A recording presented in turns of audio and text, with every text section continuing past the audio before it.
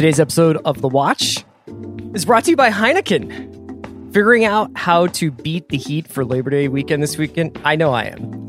It's going to be triple digis in the Los Angeles area, and I plan on doing this. Finding the most air-conditioned place I possibly can in my house, turning on The Boys, and alternatively watching NBA basketball, NBA playoff basketball. And when the time is right, I'm going to enjoy a cold Heineken. Heineken Original Lager is made with natural ingredients with pure malt and their famous A yeast, which makes Heineken an all-season, all-the-time kind of beer. Pick up a pack or have it delivered this Labor Day weekend and drink responsibly. Today's episode of The Watch is brought to you by the AFI Conservatory. As the #1 film school in America, the AFI Conservatory is where artists become master filmmakers. Join the ranks of such groundbreaking alumni as David Lynch, Patty Jenkins, Carl Franklin, Rachel Morrison, and so many more.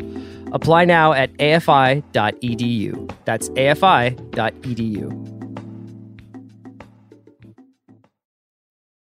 I need support staff to clear the room. Stand up and walk now. Hello and welcome to The Watch. My name is Chris Ryan. I am an editor at TheRinger.com, and joining me on the other line, as always, it's Andy Greenwald. Got me skittery, got me jumpy. I got Thursday. a couple of bones to pick with you today. Okay. Just one, and right. it is a poultry bone, Greenwald. Today on The Watch, we're going to be talking a little bit about the new Benioff and Weiss project, Three Body Problem, coming on Netflix at some point. Someday. We'll talk a little bit about the next moves for Benioff and Weiss. We're going to talk about two shows about one of the great loves of my life. And can you guess what it is? That's right. Is it the Three Body Problem? No, it's soccer. We're going to talk about Ted Lasso, and I am going to talk about All or Nothing. I'm going to make Andy listen to me talk about it. Is it fair to say that the Three Body Problem sounds like something that like Johan Cruyff figured out? You know what I mean? That like, wasn't this something like... Where did you just dig out a Johan Cruyff reference? Here's the thing. I'm a gambler. I'm a gambler in the open field. I will make the reference about the brilliant game and the Dutch, but... The Brilliant Orange. Yeah, Brilliant Orange. All right. We should talk about some breaking news too from productions trying to get into production, like what we just heard about Batman. I've also got a fire take for you about streaming You got services. a great take, and then we're going to talk a little bit about The Boys, because season 2 is dropping tonight, basically at Monday on midnight on Amazon. And this is a show that I'm really excited to talk to. Let's save all our boys chat for later. Yeah. Okay. Real Boys quick. Talking Boys, our new podcast. It's about 2 o'clock PST out here in Los Angeles. Mm-hmm. And once we're done with this podcast, and I've concluded my work duties for the day, do you know what I'm going to do? I'm going to be making a practice chicken, because I'm alone when it comes to my culinary pursuits, apparently. You know, I've gotten some help from some of my friends. Some of my friends have been helpful. Like when I texted my good friend Zach Barron, and I asked, is it weird that there are ants in my grill? He was like, yes, it is. And I took care of it, you know? What happened when you sent the same text to me at likely the same moment? You guys were both pretty much like, that's on you. Yeah. But I feel like you talked a really big game about how you were gonna really be my Tom Colicchio. You were gonna be my mentor when it came to marinades, when it came to proper techniques. Yeah. And now you got me out here, and I got like a bottle of KC Masterpiece that I'm about to douse on a boneless chicken breast. Boneless chicken breast. This is what happens when you leave people alone in the world. Listen, in the spirit of Cobra Kai being released onto Netflix, I thought that we could Miyagi it. Do you know what I mean? What does that mean?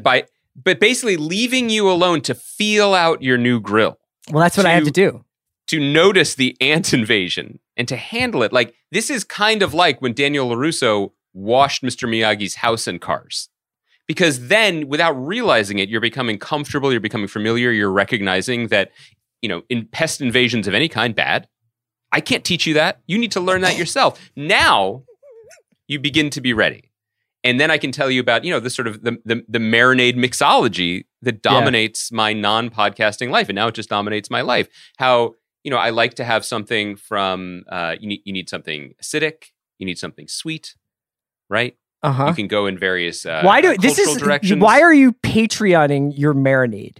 Why don't you just tell me what it is? Why are you giving me like the flavor because I profile? change it every time. When you're an intuitive chef like me, Chris, you know what I mean? It's like where the day takes me. So there's too much information out there. Should I tell you to go buy some shirokoji, which is the magic ingredient for the last year of my cooking? Uh-huh. I could tell you that. But are you telling me that? But then when you...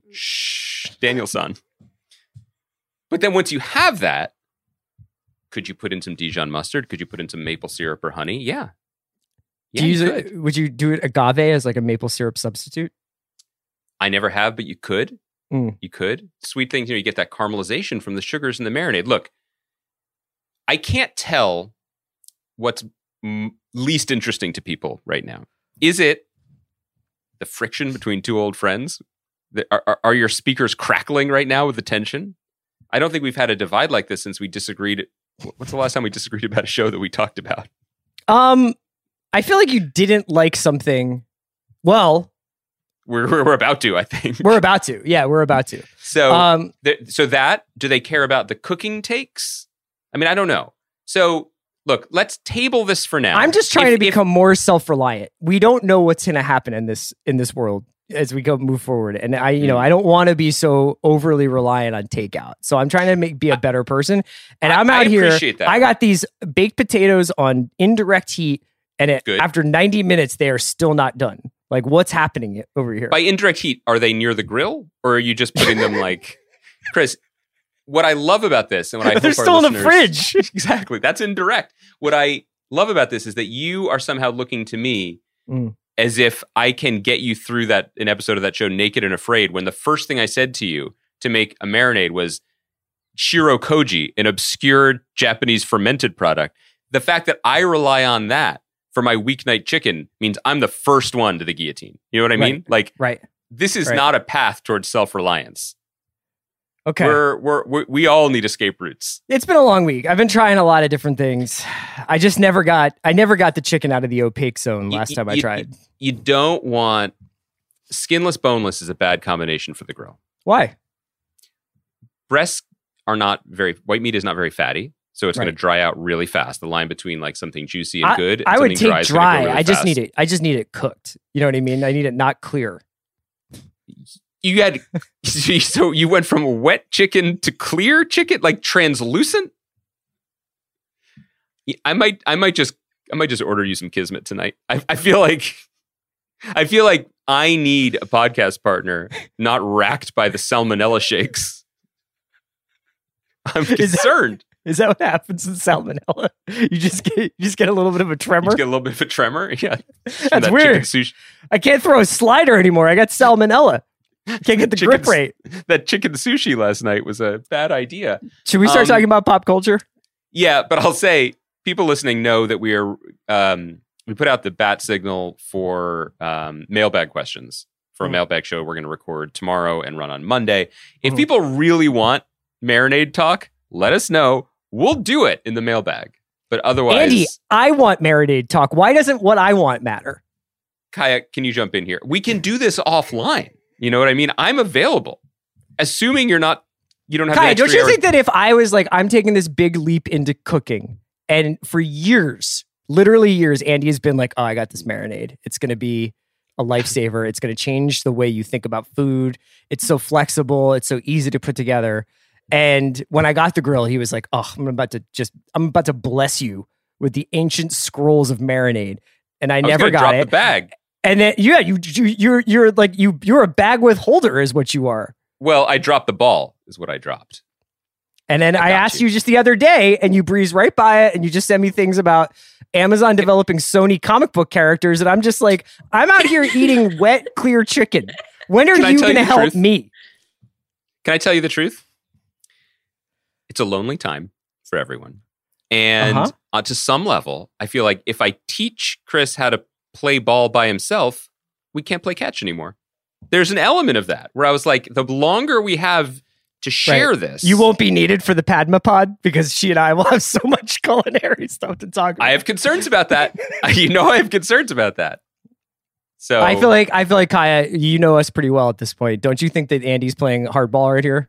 Andy, I think you just need to give Chris the marinade recipe because it sounds like he's really struggling. But there's no recipe. But okay, I'll give you some guidelines. Thank you. Or maybe just like a socially distanced like tutorial. Oh, that would be fun. You could come over and I could show you the different part of the yard that I put the potatoes. I always wanted to be in one of your stupid plays. That's all I ever wanted. All right, guys. Sorry for that divergence. You know, we were just two dudes chatting about stuff, but we can chat Guys, about. You can start recording now. Let's talk about the three body problem, or three body problem. It's not the. It's going to be the latest and greatest. Hopefully, full start rather than a false start from David Benioff and D.B. Weiss. Now, you can read a piece on The Ringer that Zach Cram wrote about this proposed adaptation, which is coming. It's about it's a sci-fi epic written by a Chinese writer named Lu Xun, and it is actually called Remembrance of Earth's Past. If it sounds like I am sort of stalling as I go through this, it's because I'm largely, I would say 99% unfamiliar with this. But what I did respond to is the response of people, which was mixed between, oh shit, like this is going to be amazing, and oh shit, can these guys pull it off? You, Andy, are you have any more familiarity with this material than I do? Absolutely not. To the degree where I learned the news of this, like everyone else did, the other day, and I called up our local wonderful bookstore, Skylight. That's a free ad, and ordered a copy because it sounded fascinating, and I wanted to know more about it. Mm-hmm. What's interesting about? Yeah, go ahead. No, you because I was going to say, what's interesting about this? What do I think's interesting? I'd love to share. Yeah. Honestly, I think everything about this story is fascinating. Let's start from the top. David Benioff and Dan Weiss are responsible for the most successful TV show of the last decade in Game of Thrones. Yeah. Their next move after finishing Game of Thrones was to sign a reportedly 9-figure deal with Netflix. As part of that, they gave up or ran screaming away from previously announced development, like the extremely ill-fated show Confederate that is now dead at HBO, and their own rumored to be Knights of the Old Republic Star Wars trilogy, which is dead at Disney to work. So, well, at least they're not doing that. They yes, they're those projects. Who knows? That's correct. But in terms of their own development, one of the questions that arose when they went to Netflix was, is this? I mean, we talk about these mega deals the way we talked about mega deals for like baseball players, when someone would do, like Albert Pujols would basically break 150 over 15 or whatever it is. Yeah. And it would be a Hall of Fame player when he was underpaid. And then as soon as he sort of peaked, would sign basically almost like back pay with another team who would get his declining years. And so the question, and it's a valid question, is how can you sign guys assuming they can do it again, right? And it's particularly noteworthy in the case of Benioff and Weiss, because when we say do it again, it's the specifics of what it was. It's not that they are, perfectly creative people on their own, but Game of Thrones was not their IP or their idea. What they were particularly skilled at, and we can get into this, in more detail, and we certainly did over years of covering Thrones, is they took something that was wildly popular in book form and they made it the biggest thing in the world. And so the very clear question is, how many more things are there out there for them to do that with? Like, what IP is left? I mean, we joke about saying IP a lot, but that's all anybody says here in Hollywood. That's all anybody's gobbling up during a pandemic. And, the most obscure things from our childhood are now being absolutely reborn in whatever. So where can they go with it? Okay. They went outside of this country to a big degree. And it's very interesting, at a moment where geopolitically and culturally, there's an ascendant China, and we've gone from movies like Transformers movies, getting some money from a Chinese company and basically marketing parts of themselves to that country's rabid film audiences, to now something that is wholly Chinese. And in reading about it, we learned that the Chinese government basically in the 90s was like, we are lagging in the science fiction area. And they put money and grants towards bettering their science fiction output, which that sounds pretty cool. That and gymnastics. That's okay. Yeah. All right. So this is like the crown jewel of that program. It's delicate, to say the least, for these guys to be the ones to adapt it. The idea seems incredible and exciting. It also seems unfilmable in a lot of ways. And it's also worth noting that they are not the only people involved in it. A writer-producer named Alexander Wu, who's worked on True Blood and other programs, was announced as a executive producer as well. And so we don't know, but there's so much to speculate about. Yeah, let me jump in a couple of places here. You mentioned that Game of Thrones is the most popular show of the decade. And I think one of the reasons, the key to its popularity, it was already a beloved series among its fans, its hardcore fans. And I think that had they done a incredibly faithful page by page, even continuous, like even if it was still running, even if they were actually waiting for George, or they had spent years in the nooks and crannies of the story that maybe they breezed past. I think that the reason why that show was so popular was because it could appeal to people like Jason and Mallory, and it could appeal to people like my mom.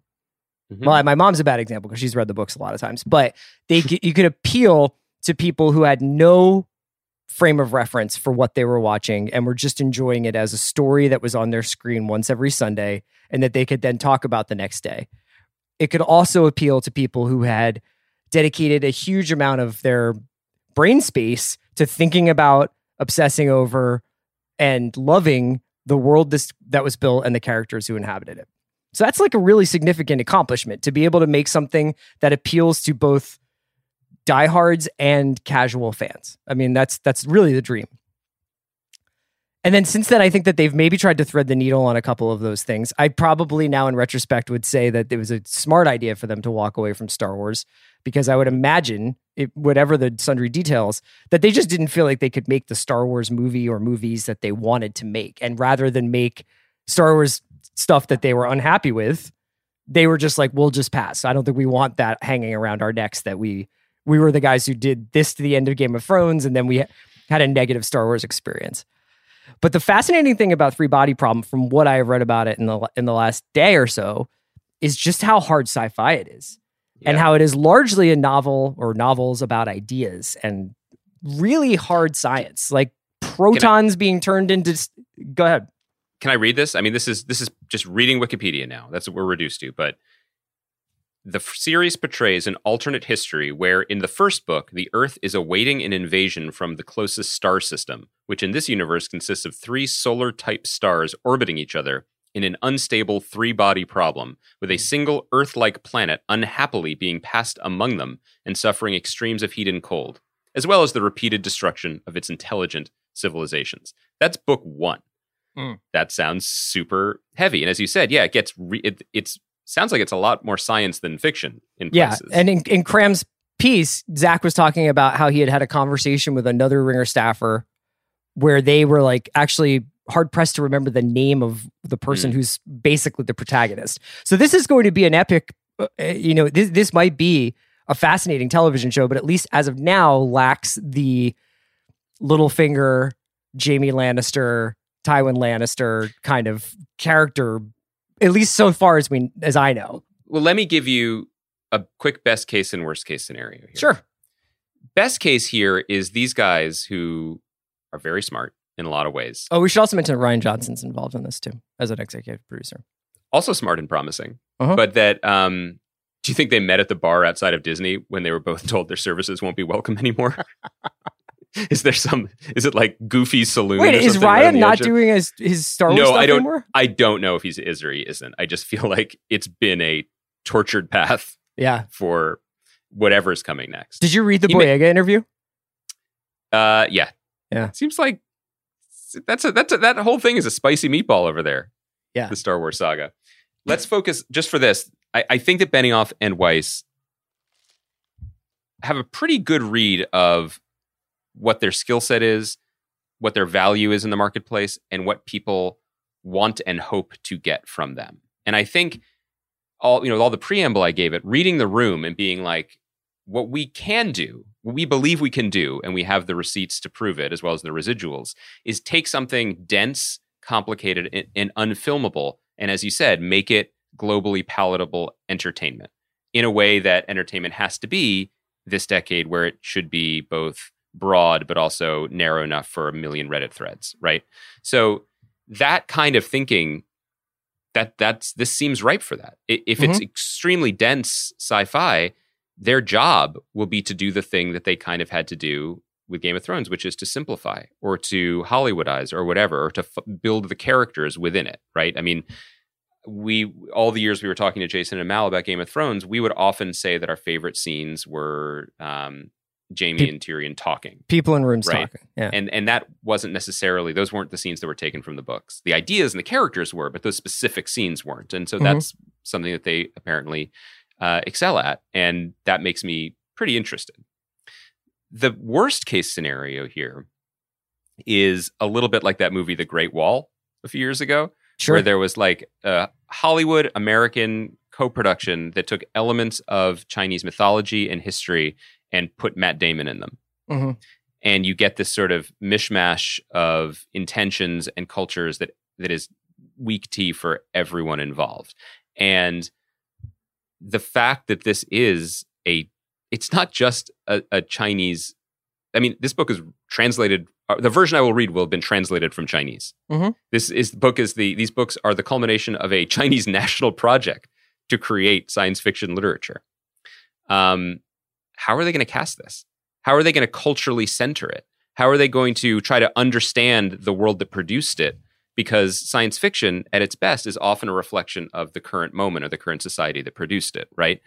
These are questions that they've asked, I'm sure. It does seem like they're in the right place, though, right? They're in the right place to do it because Netflix has kind of started to teach, at least American audiences, I think, and Western audiences, to embrace foreign language culture in a way that I don't know necessarily that they had before. I know that I'm probably watching more foreign language television now via Netflix than I ever have in my life.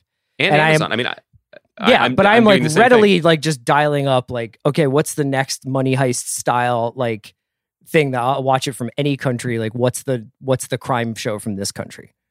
Yeah, I don't care. And I this week I've been watching a show on Amazon Prime called Tokyo Girl. That's basically like a rom-com set in contemporary Tokyo, and it's totally fascinating because it's a rom-com, but it is profoundly not an American one. So it's interesting on a number of levels. So yeah, but the big but being, and this is where a lot of the hot takery came from, that particular kind of needle threading of like being culturally sensitive, being sensitive to the times, the audience, the moment, the material. Those are the criticisms that has stuck really hard on those guys from their treatment of women, of gender, of the end of the story. And I think they're big boys. They're certainly well paid. They're prepared for that criticism. They know it's coming, but that's going to be a part of this project, whether they want it to be or not. This is a really difficult question and ultimately pretty pointless. But let's just say you are those guys. God. So first of all, I'm going to end the Zoom and go have a nice conversation over the island in my kitchen, my fancy kitchen with my wife, Amanda Pete. I thought you were going to say the island that you own. The kitchen is on the island that I own. I will help her make the marinade for tonight's chicken feast. Yeah, I was going to say that I'm actually cooking my baked potatoes on David Benioff's island, and that's the indirect heat. Do you think that? So it's been a full year since the end of Game of Thrones, more than a year since the end of Game of Thrones. So they would have been done that a little while before that. They knew they were going to be done that even longer before that. And then since then, like you said, Confederate and the Star Wars projects have kind of come and gone. And they've signed this deal with Netflix, but yet have yet to release anything. Would it have been a little bit, not smarter, but would you rather have come out of Game of Thrones and then gone and made something like small and like palate cleansing, like something like 25th Hour, or even City of Thieves is pretty epic in its own right, but Benioff's novel City of Thieves, like adapt that or do something that was just like Thrones is over. Here's like something completely different. So, like, should they have taken a year to make an album with one of the guys in the National in secret? Yes. Like, did we want their folk record? Yes. Their folklore? Yes, Andy, I can always count on you. Should Benioff and Weiss have dropped folklore in the middle of the night? It seems to me, what's that quote you guys are always saying from the movie I've never seen? Was the action the juice? What is The it? action is the juice. You've never seen Heat? Oh, yeah, it's Heat. Sorry. Yeah.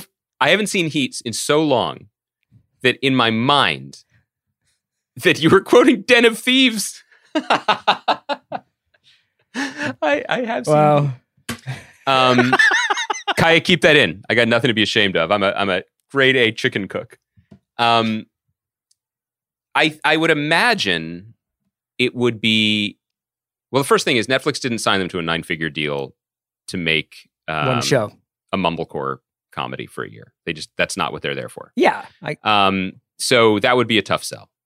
2, I do think that there must be some element of the action being the juice for these guys, you know? For as much as they wanted to have their lives back and live at home and not live in Belfast and be shuttling back and forth and working the hours that they were working at the scale they were working at, that is how they've learned to work, you know, better than maybe anyone else in TV. And they're line producers and production designers. Like, that's the scale at which they're comfortable working. So I think I would have been surprised.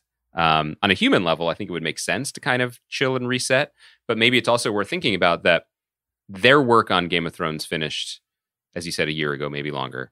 They've been itching to do something different. So this has clearly been marinating for a while. Netflix announced it, but we have no idea where it is in its development or where it even could be. So Sure. It may feel like they're jumping from one high-powered moving train to another, but there's been a lot of downtime. Should we keep the just scrolling through the headlines vibe of this podcast going? I like how this is kind of Rogan-y, where we're just like, hey man, did you see this? And then we should have Kaya start calling up YouTube videos and be like, check this guy out. I guess skis right into a wall.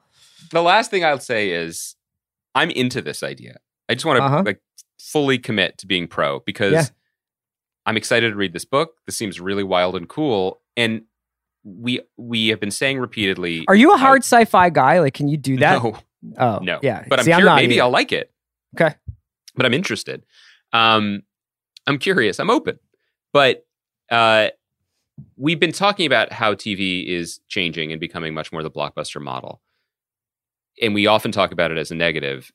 If it's just a fact, I want our biggest people on the biggest projects. And I want to see something I haven't seen before. And I would much rather 10 times out of 10 see Benioff and Weiss try to tackle this unfilmable Chinese sci-fi trilogy than see $250 million spent on a Lord of the Rings show. And I'm saying that sight unseen. I'm just in terms of what is interesting to me about taking advantage of the moment and the money that's out there to do it. That seems more interesting. Bigger swing. Right. Should we talk a little bit about some of the stuff that's been happening with TV production this week? Yeah, sure. And film production? As we were coming in to record, it was announced today that Robert Pattinson, who is playing the Batman, has tested positive for COVID. And obviously, the most important thing is his health and the health of the people he comes in contact with. So we're not trying to make light of that at all. But I think it was notable that, the Batman trailer came out. They went back into production to finish this film. As many not many, but I think we're seeing lots of news about productions mounting, whether it's in Canada, whether it's on a smaller scale here. They've been doing, I think people have been seeing photos from the set of Paul Thomas Anderson's new film, which is shooting in LA, I believe, with Bradley Cooper. And you're just seeing a lot of stuff about that. I'm sure you have some insight into this. This is actually, and we'll be talking about soccer in a minute, but it's been really interesting watching what's been happening with some of the football clubs in Europe, because there were very few, if any, positive tests among players during the actual the end of the season that they just conducted, which just kind of concluded with the Champions League. And then as soon as guys went away to Ibiza and Greece and then came back, we're seeing a fair amount of notable positive tests, including Neymar, who plays for PSG. What do you make of this? Is this going to be the kind of thing that throws the clamps on production and everything stops down again? Or is it going to be one of those, this is going to be our reality and we can't not make stuff? I think it's a little bit of both. This is our reality, whether you work in movies or you work at an Amazon warehouse. This is our life. Yeah. There is no cure. In this country, there's very little attention to managing it in any real responsible way. So this is reality.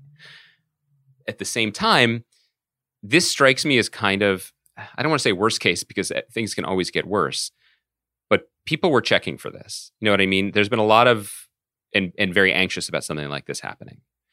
It's not fair that the star of the movie, The Batman, gets more attention for testing positive than a gaffer would. Yeah. But it is the world that we live in. And there's been a lot of stuff this week as the NBA playoffs have continued about what a success the NBA bubble has been. And by all accounts, in my own impression, it has been a success. Primarily because the players aren't getting sick, right? And that's what people are paying attention to.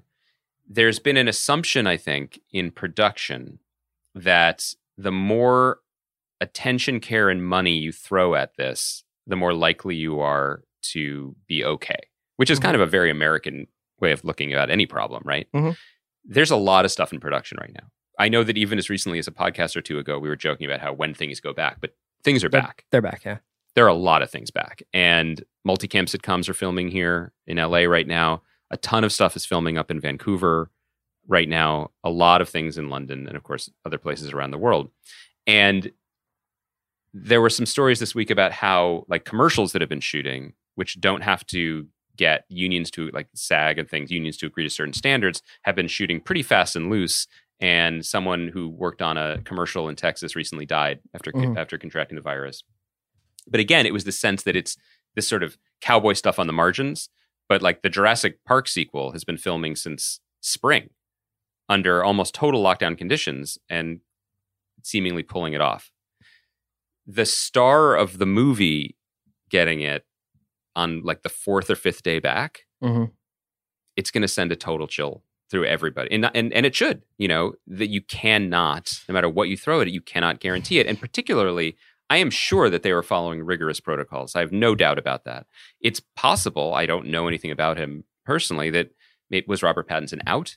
Did he have a backyard dinner party or something? Did he not wear a mask once? I mean, we don't know. But regardless of whether he had it and brought it to set, the chill that goes through everybody is he got it somewhere on set, right? Or passed it to people on set, and then what do you do? And so all of this, essentially, you would have to shut down production for 2 weeks, wouldn't you? At least, I think so. To clear you have to re-quarantine the production. I mean, I have no idea. I will say one thing. You brought up the NBA lockout, the NBA bubble.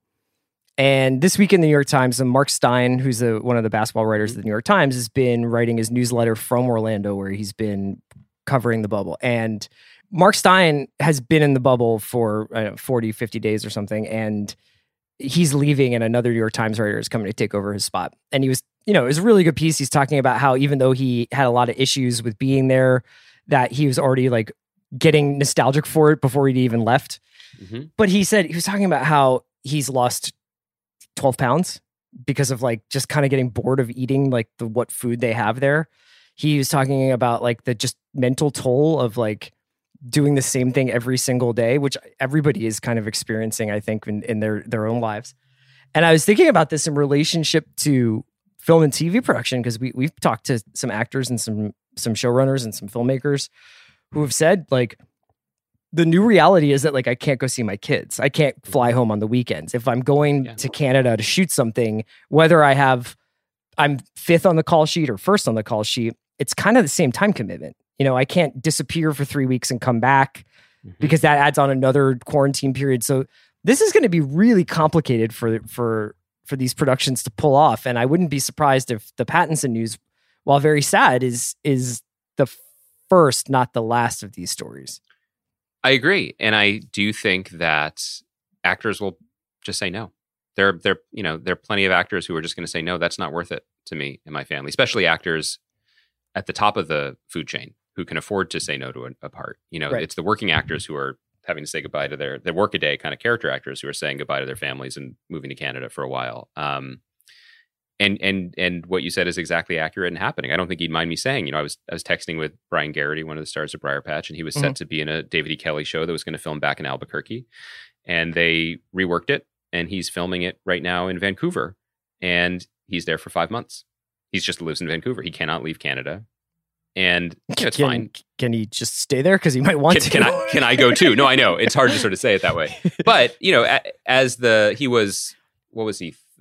Fourth on our call sheet on Briar Patch, and we were neighbors. And when he wasn't needed, he flew home. I'd see him on the plane coming back to LA, or he drove a truck back to LA. That's just part of the deal, and it's a pretty good part of the deal if you're not carrying the whole thing. So I keep saying the word, but that's the vibe I'm getting, is that it's just kind of people thought this could happen. They were afraid of it happening, but it's chilling. It'll be fascinating to see where we are next year, not only on a society level, but just to see how this new reality shapes, the pipeline of stuff getting to screens, and whether or not that will impact the bottom lines of these streaming services that we've been chronicling for a while. So definitely something to keep our eye on. We'll take a quick break, and when we come back, we'll talk about Ted Lasso, All or Nothing, and The Boys. Today's episode of The Watch is brought to you by Heineken. It is going to be hot this Labor Day weekend. I will be headed outside to the extent that I can handle it safely, not only because trying to keep socially distant, but also trying to keep socially distant from the sun, which is apparently 5 feet from the Earth's crust here in California. But, if I can get a little backyard action going, or even if I'm just chilling in the living room with the AC on, I'm going to enjoy the always seasonal Heineken Original Lager. It's just it's the go-to beer. It's the clutch beer. When you think of the word beer, what do you think of? And you see that green bottle, right? Maybe a little condensation on it because it's getting, a little sweaty after the fridge, but whatever, man. I'm sweaty because it's 100 degrees.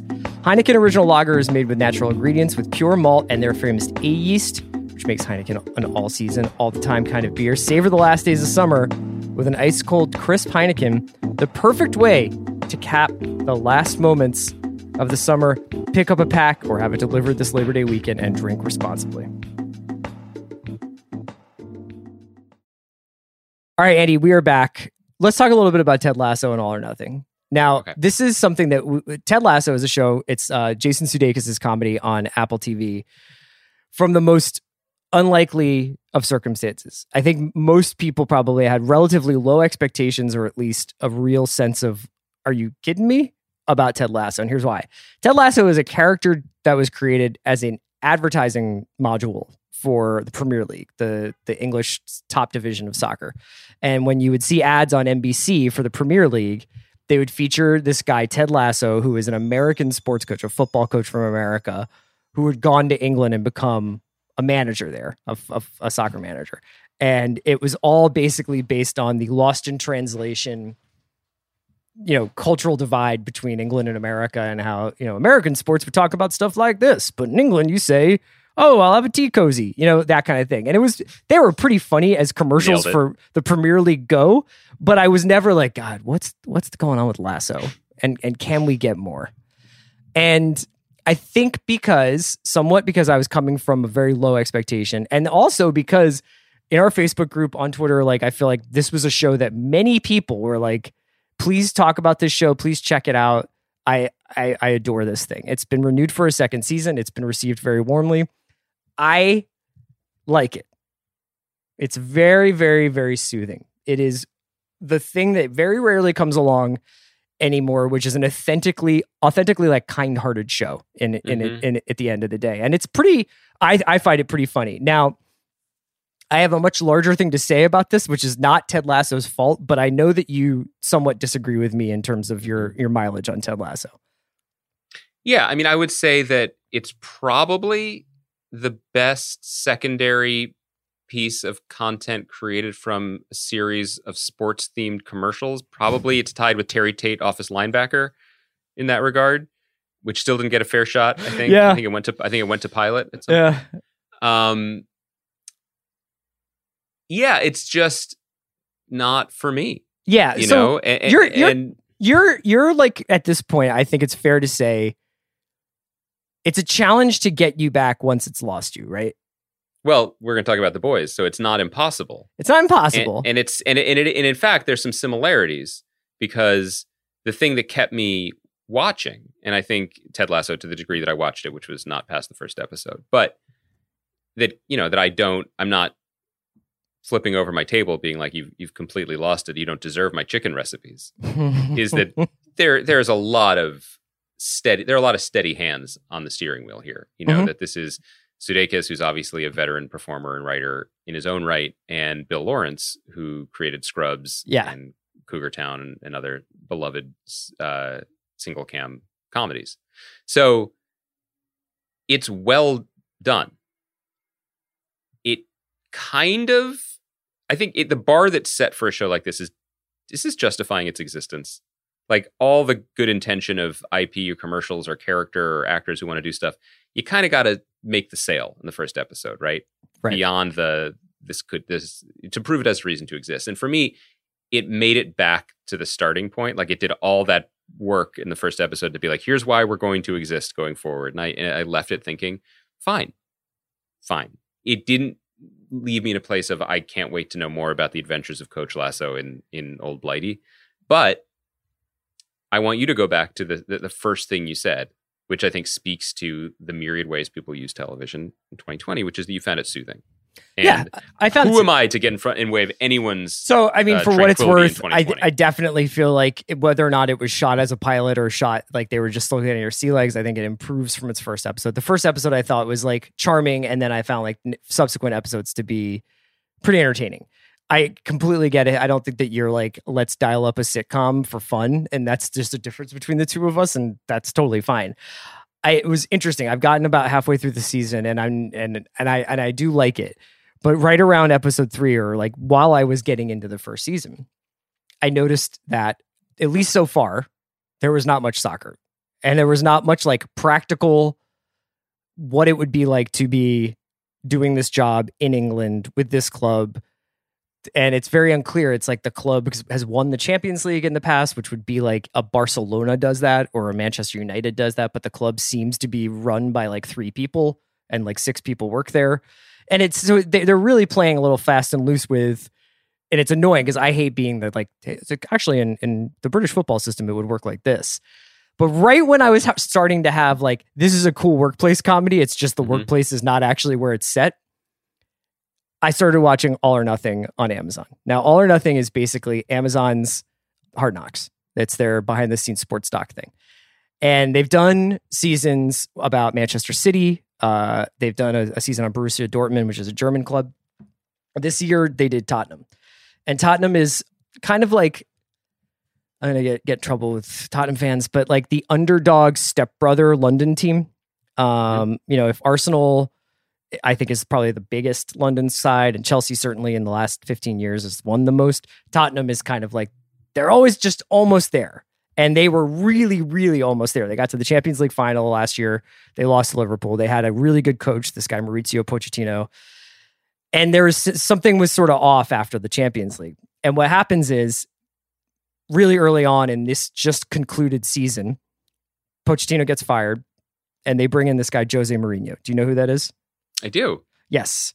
Who is sort of like the dark prince of football management and one of the best TV characters I've seen on a screen in 2020.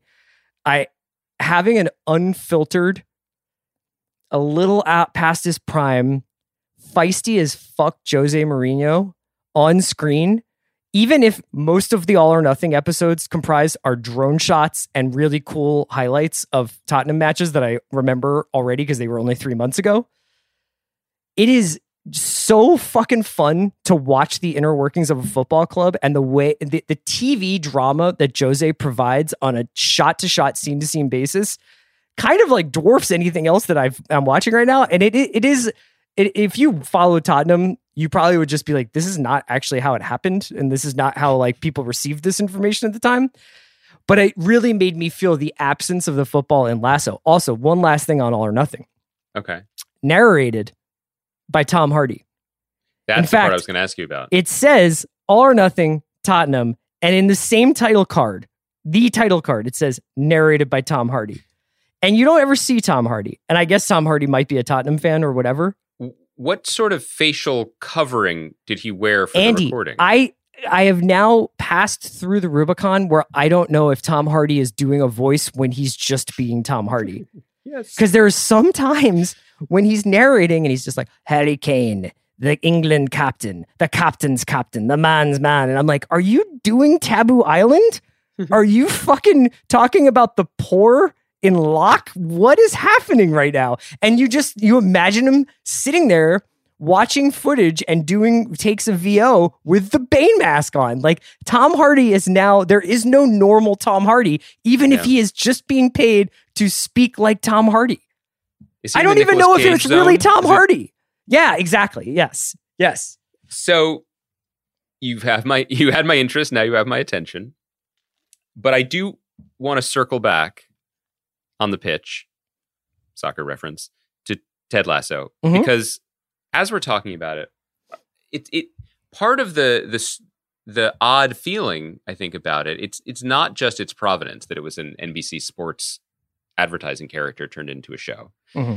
It's also finding it on your Apple TV Plus lineup, and it made me think that one of the things that's happening that we're not fully tracking is the way that the emergence of streaming services as the dominant TV form of our time, or TV medium of our time, allows us to watch TV as an idea change in real time, as entire genres of shows are basically called up like the Rapture or vanished like the Leftovers.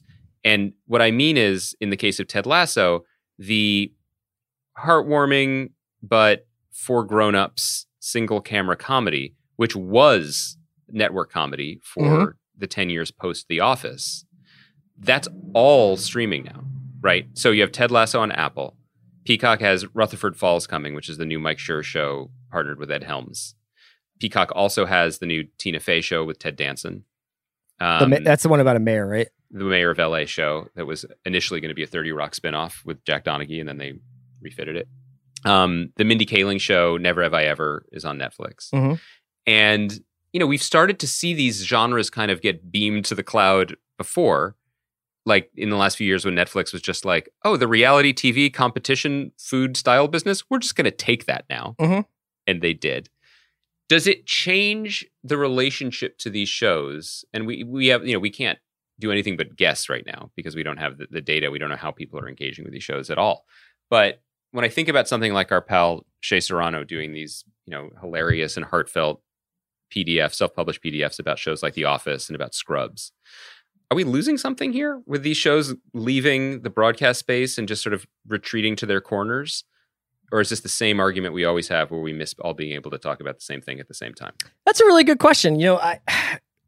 I think that there are still probably sitcoms on broadcast television that do quite well. I don't know. And I think you watch all of them. Superstore. I don't think that they necessarily. Yeah, Superstore is a really good example of this. Superstore, Young Sheldon, Old Sheldon, all of them. But I could see Superstore living. If Superstore started today, and it would just be a Peacock show, wouldn't it? I mean, I think if anything started today, it would more likely than not be on whatever companies that owns its streaming service. Yeah. Right. So it is interesting to think about whole layers of TV. But the thing is that I don't feel like those shows are leaving behind a solid landscape of broadcast television. Like, broadcast television just seems pockmarked and confusing and antiquated as an experience, and as like nobody is putting on programming on broadcast TV, even when there's like a show like I think it's Evil that's on CBS that people are really fond of or whatever. Yeah, the Kings did that, right? Yeah, it'll just be like, this show's really good, but I'm like, I didn't just do the better version of it on CBS All Access. You know what I mean? Like, yeah, I think that maybe my question is unanswerable right now. We'll see what audiences want. And, obviously this style of show, something that is heartwarming and bingeable and familiar in key ways, I don't mean that pejoratively. That's something that every one of these services wants in their arsenal. No question. It makes sense. But the especially interesting part about your answer is, especially this year, but honestly, it would be this way without a pandemic, is what even is broadcast right now. And the thing I wanted to point to is all over LA, well, at least on the one route that I drive in LA during a partial lockdown. Yeah. I see it everywhere, doesn't everybody? Yeah, from Playa Vista to Boyle Heights. They're big billboards up for the show LA's Finest. Yeah, which is the Gabrielle weirdly, Union, Jessica Alba show that was on Spectrum, right? That's what I wanted to say. It is somehow, in a convoluted way, Bad Boys Expanded Universe adjacent, but okay. I think, but it was a big pitch, and then the winning bidder for it was Time Warner Cable, which is now Spectrum, right? Who wanted to get into the mix, and so it was a Spectrum original, and existed. And then now they're billboards because now it's moved to Fox for this year, precisely because Fox is like, we don't have shows. What can we do? Because nothing, all the production got interrupted. Mm-hmm. Super smart play by Fox.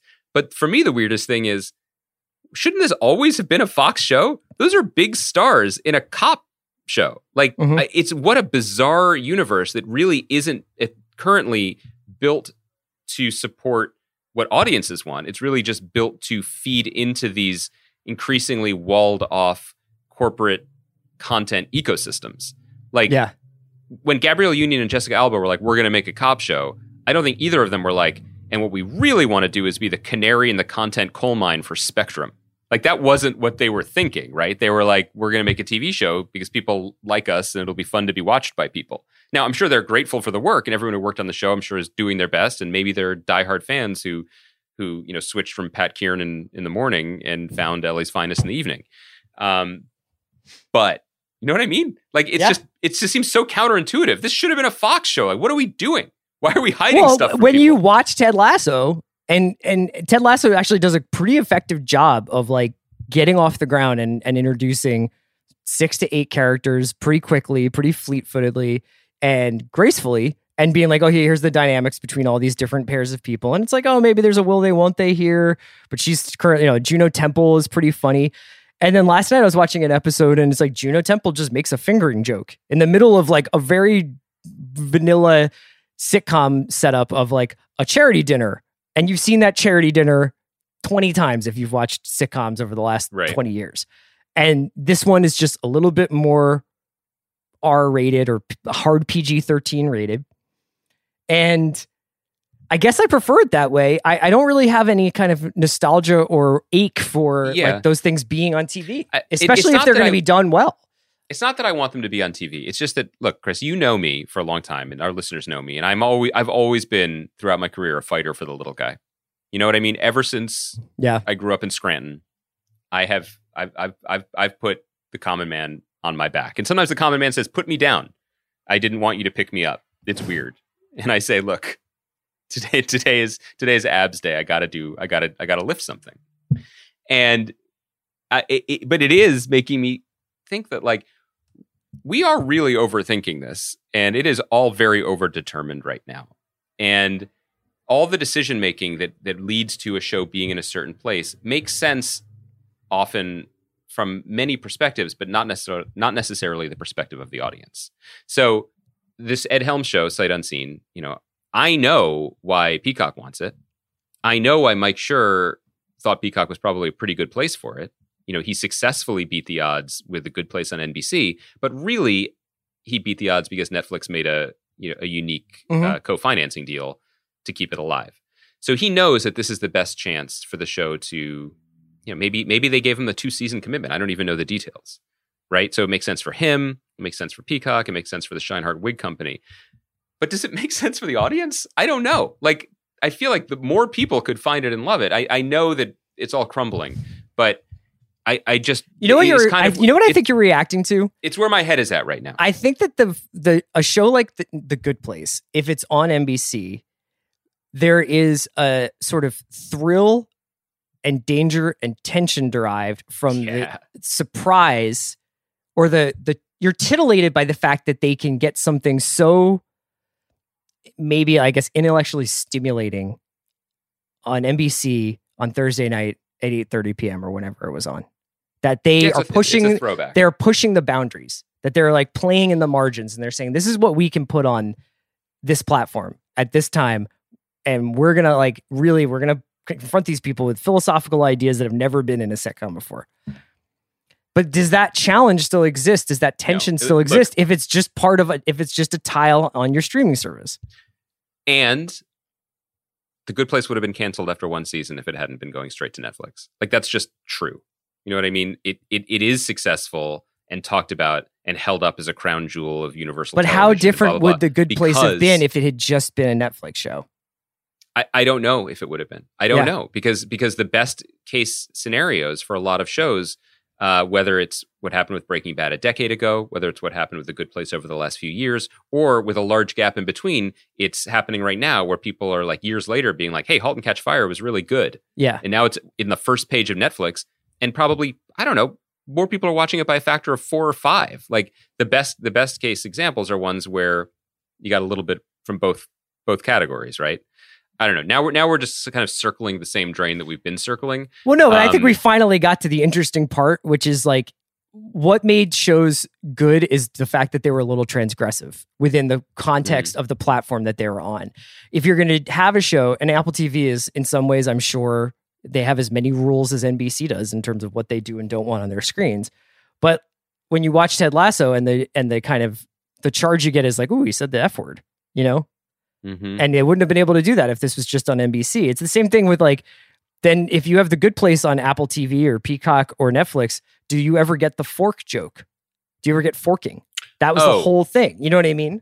Well, that's the Kimmy Schmidt thing, which is one of the reasons why I think that show personally never quite landed to the degree that 30 Rock did. I mean, they're very different projects, but all the comedy people, you know, they can and they will complain about how standards shifted. And by the time they were making these shows that we love, like Parks and Rec or 30 Rock, they had to be 21 minutes and 20 seconds or something long.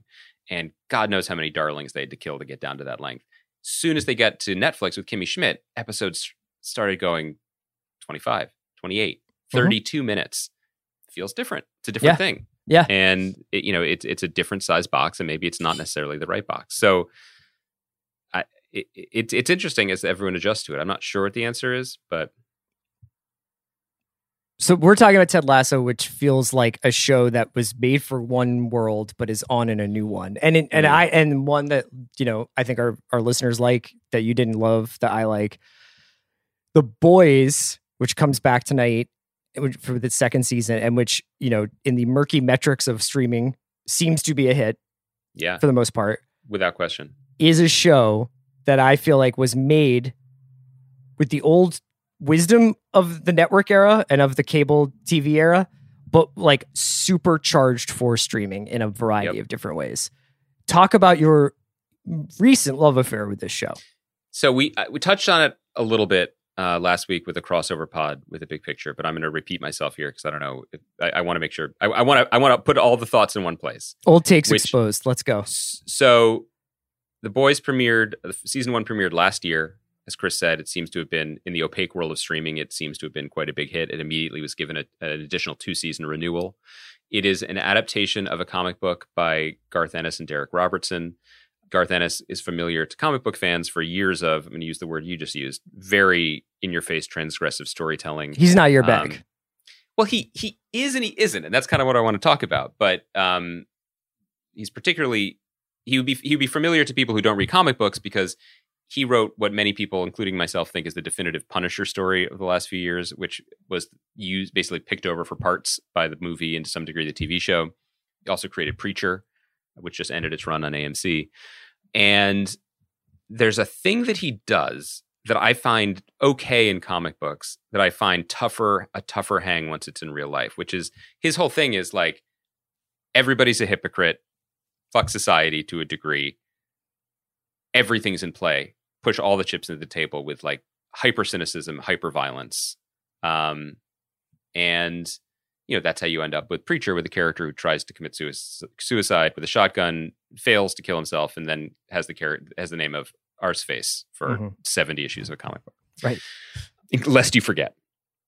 So The Boys, which was created in the comic form 10 years ago, was almost like his masterpiece. Urtext, yeah. Where it's about a world where there is a super team called the Seven, but they are also sponsored by, bought, paid for, and controlled by a multinational corporation. And Superman is a fascist mass murderer, and Wonder Woman is complicit, and Aquaman is an asshole, et cetera, et cetera. And the titular boys are a group of screw-ups and lunkheads and, formerly experimented on war criminals who are among the only people who see the truth of this society and are trying to bring down the Justice League, basically. Yeah, right. So this was catnip, obviously, to people who wanted to make a comic book show or movie, but wanted to do it different. So it was going to be a movie, then it was going to be a Cinemax show, and then Seth Rogen and Evan Goldberg got involved, and it went to Amazon. I texted Chris. I talked about this in the big picture. I texted Chris last week. I made it 10 minutes into the first episode, and I wrote, honestly, some of my best writing in years, said the person who hasn't written in that format, in non-script form in years, saying why I couldn't do this. Hyper-violence, blood, cynicism, the winking. It was just too much for me. But I didn't turn it off. And then I didn't mind when the second episode started. And within 2 or 3 days, I'd watched the whole season and was begging Amazon for another hit for season 2, which I started as well. The show's really good. And speaking to, and we'll get into why, the many reasons why, and the many things we like about the show, and hopefully we'll continue to talk about the season 2 going forward. We will, yeah. But I just feel like it's, as you were saying when you set this up, Chris, it's like hyper everything in a way that suits streaming and suits people who want to watch something grown up or buzzy or shocking. And it's all of those things. But the guy in charge, person I've never met, we've never talked about, although it would be great to have him on the show sometime, a guy named Eric Kripke, who created the show Supernatural, which I believe is just finishing its 37th season. It's actually, I think the show itself is actually wrapping its final episodes in Vancouver. But after many over, and will live forever as seasons, the thing that is on before basketball on TNT for the rest of my life. Then also made a show called Timeless, a show called Revolution that lasted a short time on NBC as well. Mm-hmm. The point being, don't know the man, but he seems to know how to make hour-long TV. And what carried me past the first blush of blood splatter was the way the scenes rolled into each other, was the way the characters were introduced, was the way, and this is like 101 stuff, right? Where like a character will walk into a room and one character will say, wait, you didn't tell him about the thing? And the character who didn't tell him will just look, and then we'll cut to the person who didn't get told. And it's like, this isn't that complicated. And then later you pull back after suddenly you've watched 5 episodes, and you're like, actually, it's very complicated. There are like 15 main characters and a whole world to introduce, and a relatively smooth transition of, we are going to shock you with this comic content to, we can actually do some things here. We can soften this edge. We can build up this emotional component, and we can end up with something that, to my mind, comic book fans may disagree, is better than the source material. Mm-hmm. And I'm impressed on a storytelling level because it's super fun to watch, but I'm really impressed on a craft level. Yeah, they also have like half a dozen really, really good performances going on this show. They do. And not necessarily ones that I would expect. Carl Urban is kind of a layup if you're going to be like, guess what? You're like a anti-hero mercenary who is like the lone voice of reason in the world of craziness that's all believing that the 7 are the right, the 7 are good people, and you're this gross, profane mess of a merc going after them. His character choice is creatine Michael Caine. Yeah, he's great. But it's it's the people who are dotted around him and the people who just sort of expand out until the very margins of the show, like, are pretty uniformly great and all seem to be reading from the same hymn book. Like, often when we do rewatchables, we'll talk about the guy in a movie or the woman in a movie who thought that they were the star. Like, they were not informed that they're not in the movie for that much or something, and they go way over the top, or they think that they're tonally doing something totally different. Everybody involved in this seems to get it. They're like, yeah, this show might have a black heart, and I almost appreciate how black-hearted the show is in a lot of ways.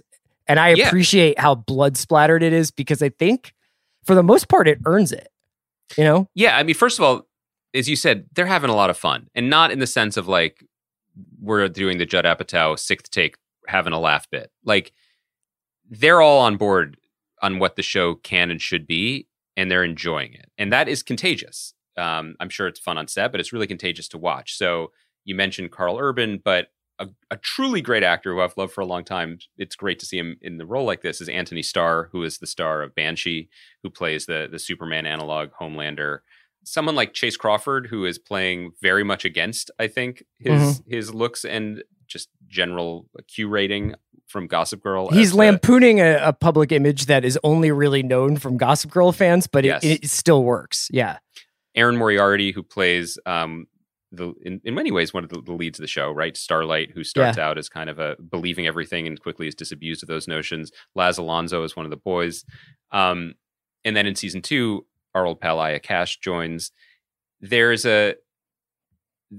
I liked what you said about everyone being on the same, reading from the same hymn book. It's really, really contagious. And what's been fun about the show, I think, as it's developed from season 1 to season 2 and made, I did the thing that people do often, like where after I finished the season, I was like, oh, what's different? Because I did not read the comic book past the first issue. They changed a lot. And I think all those changes seem really, really smart structurally and also for the longer run of the show. I noticed that the show started to get a little more confident in the satire. It did a good job in the beginning of foregrounding some of the emotional things with Jack Quaid, who we didn't mention, Meg Ryan and Dennis Quaid's kid. Very rare to see a kid who literally looks like both of his parents. Yeah. In such a full and complete way. But shouts to Jack. He's really good. And he's going to be, he's in the Scream reboot, right? Yeah, he's just announced as the star. Yeah. Yeah. So his character and Aaron Moriarty's character sort of form a kind of unexpected emotional backbone to the show. But as the season went on, they started to get a little more comfortable with the satire and the media commentary to the point where when the second season kicks off, as it kicks off tonight, there's a lot more like this is found footage. This is the Vought News Network broadcast. This is the behind the scenes of the behind the scenes. And it's the kind of swagger that if it had led with that, you'd be like, this is beyond inside baseball. This is, they're amusing themselves. Yeah. I love that they did the hard work of being like, here's why you should care. Everyone, no matter how crazy or how much they curse, we're going to show you why they actually, what's broken inside of them. Again, TV 101. And now they can have so much more fun with it. And I think that those first couple of episodes can be a little bit of a chore because of that. And then midway through that first season, it just takes off. They are doing something really interesting this season. I thought we could end on this note, which is that Amazon's dropping the first 3 episodes and then they're going weekly. So watch this space because I think that only allows shows like ours to chronicle it in a slightly more organized fashion. And I think that they know what they have on their hands if they're doing it this way, because they know maybe this is a show that can pick up steam as it goes along rather than just shooting it into people's jugular on a Thursday night. Yeah, it's maybe it's the network pacing that it's also these episodes are a full, often more than an hour. So and it doesn't bother me. It doesn't bother you, but I do think that was like a challenge watching it when it first came out. Sure. And I was like 6 weeks behind the buzz on it. So I was like, okay, I got to catch up with the boys. And I was like, Jesus, I have like 12 hours of television to watch to do this. 8, right. Oh, with the new ones. But I love that there are only 8 episodes in the season. I think there are 10 in the second season. I think that speaks to, again, and maybe we'll talk to him about it at some point, but like just a skill set that Eric Kripke has, which is playing the long game, which is something that has fallen out of favor in TV in general. And it's a skill that I think because of that, not many people have as we steer towards more anthologized shows or one season wonders or whatever. This show has legs, and it certainly has a universe that it could continue to build on or draw from even after these boys or these members of the 7 who get replaced constantly move on. And it is kind of fun, as we often say, when you find a show that is enjoyable to know that it's going to be around for a minute. And they seem to know how to do it. The last thing to say about that is shot in Toronto, doubling for New York. Great job. Great job, production designer. Yeah. It does not look Toronto cheap. Yeah. Which is a thing. So you want to do the first 3 episodes well, actually, Monday we have a mailbag, right? And so then next send in questions. Thursday, and we will record our mailbag tomorrow, but we have a bunch of questions. Feel free to send more in. And then so Monday will be mailbag Labor Day weekend, and then Thursday we'll talk about the first 3 episodes of next Thursday, first 3 episodes of The Boys. Following Monday, we could probably hit the 4th episode, and the following Thursday, I think we will have another special boys-centric segment of the pod. We'll have a special guest. So get on board. It's fun. Greenwald, great talking to you today. I feel like we worked out some stuff, but we still have some work to do. No, I feel connected to you. I feel like I needed just to get it off my chest. Could you take a picture of your pantry? Like, I just want to know what you're working with. You know what I mean? Send me a pantry selfie. I'm not going to let you weird? pantry shame me. Post it on Instagram, you coward. Guys, have a nice Labor Day weekend.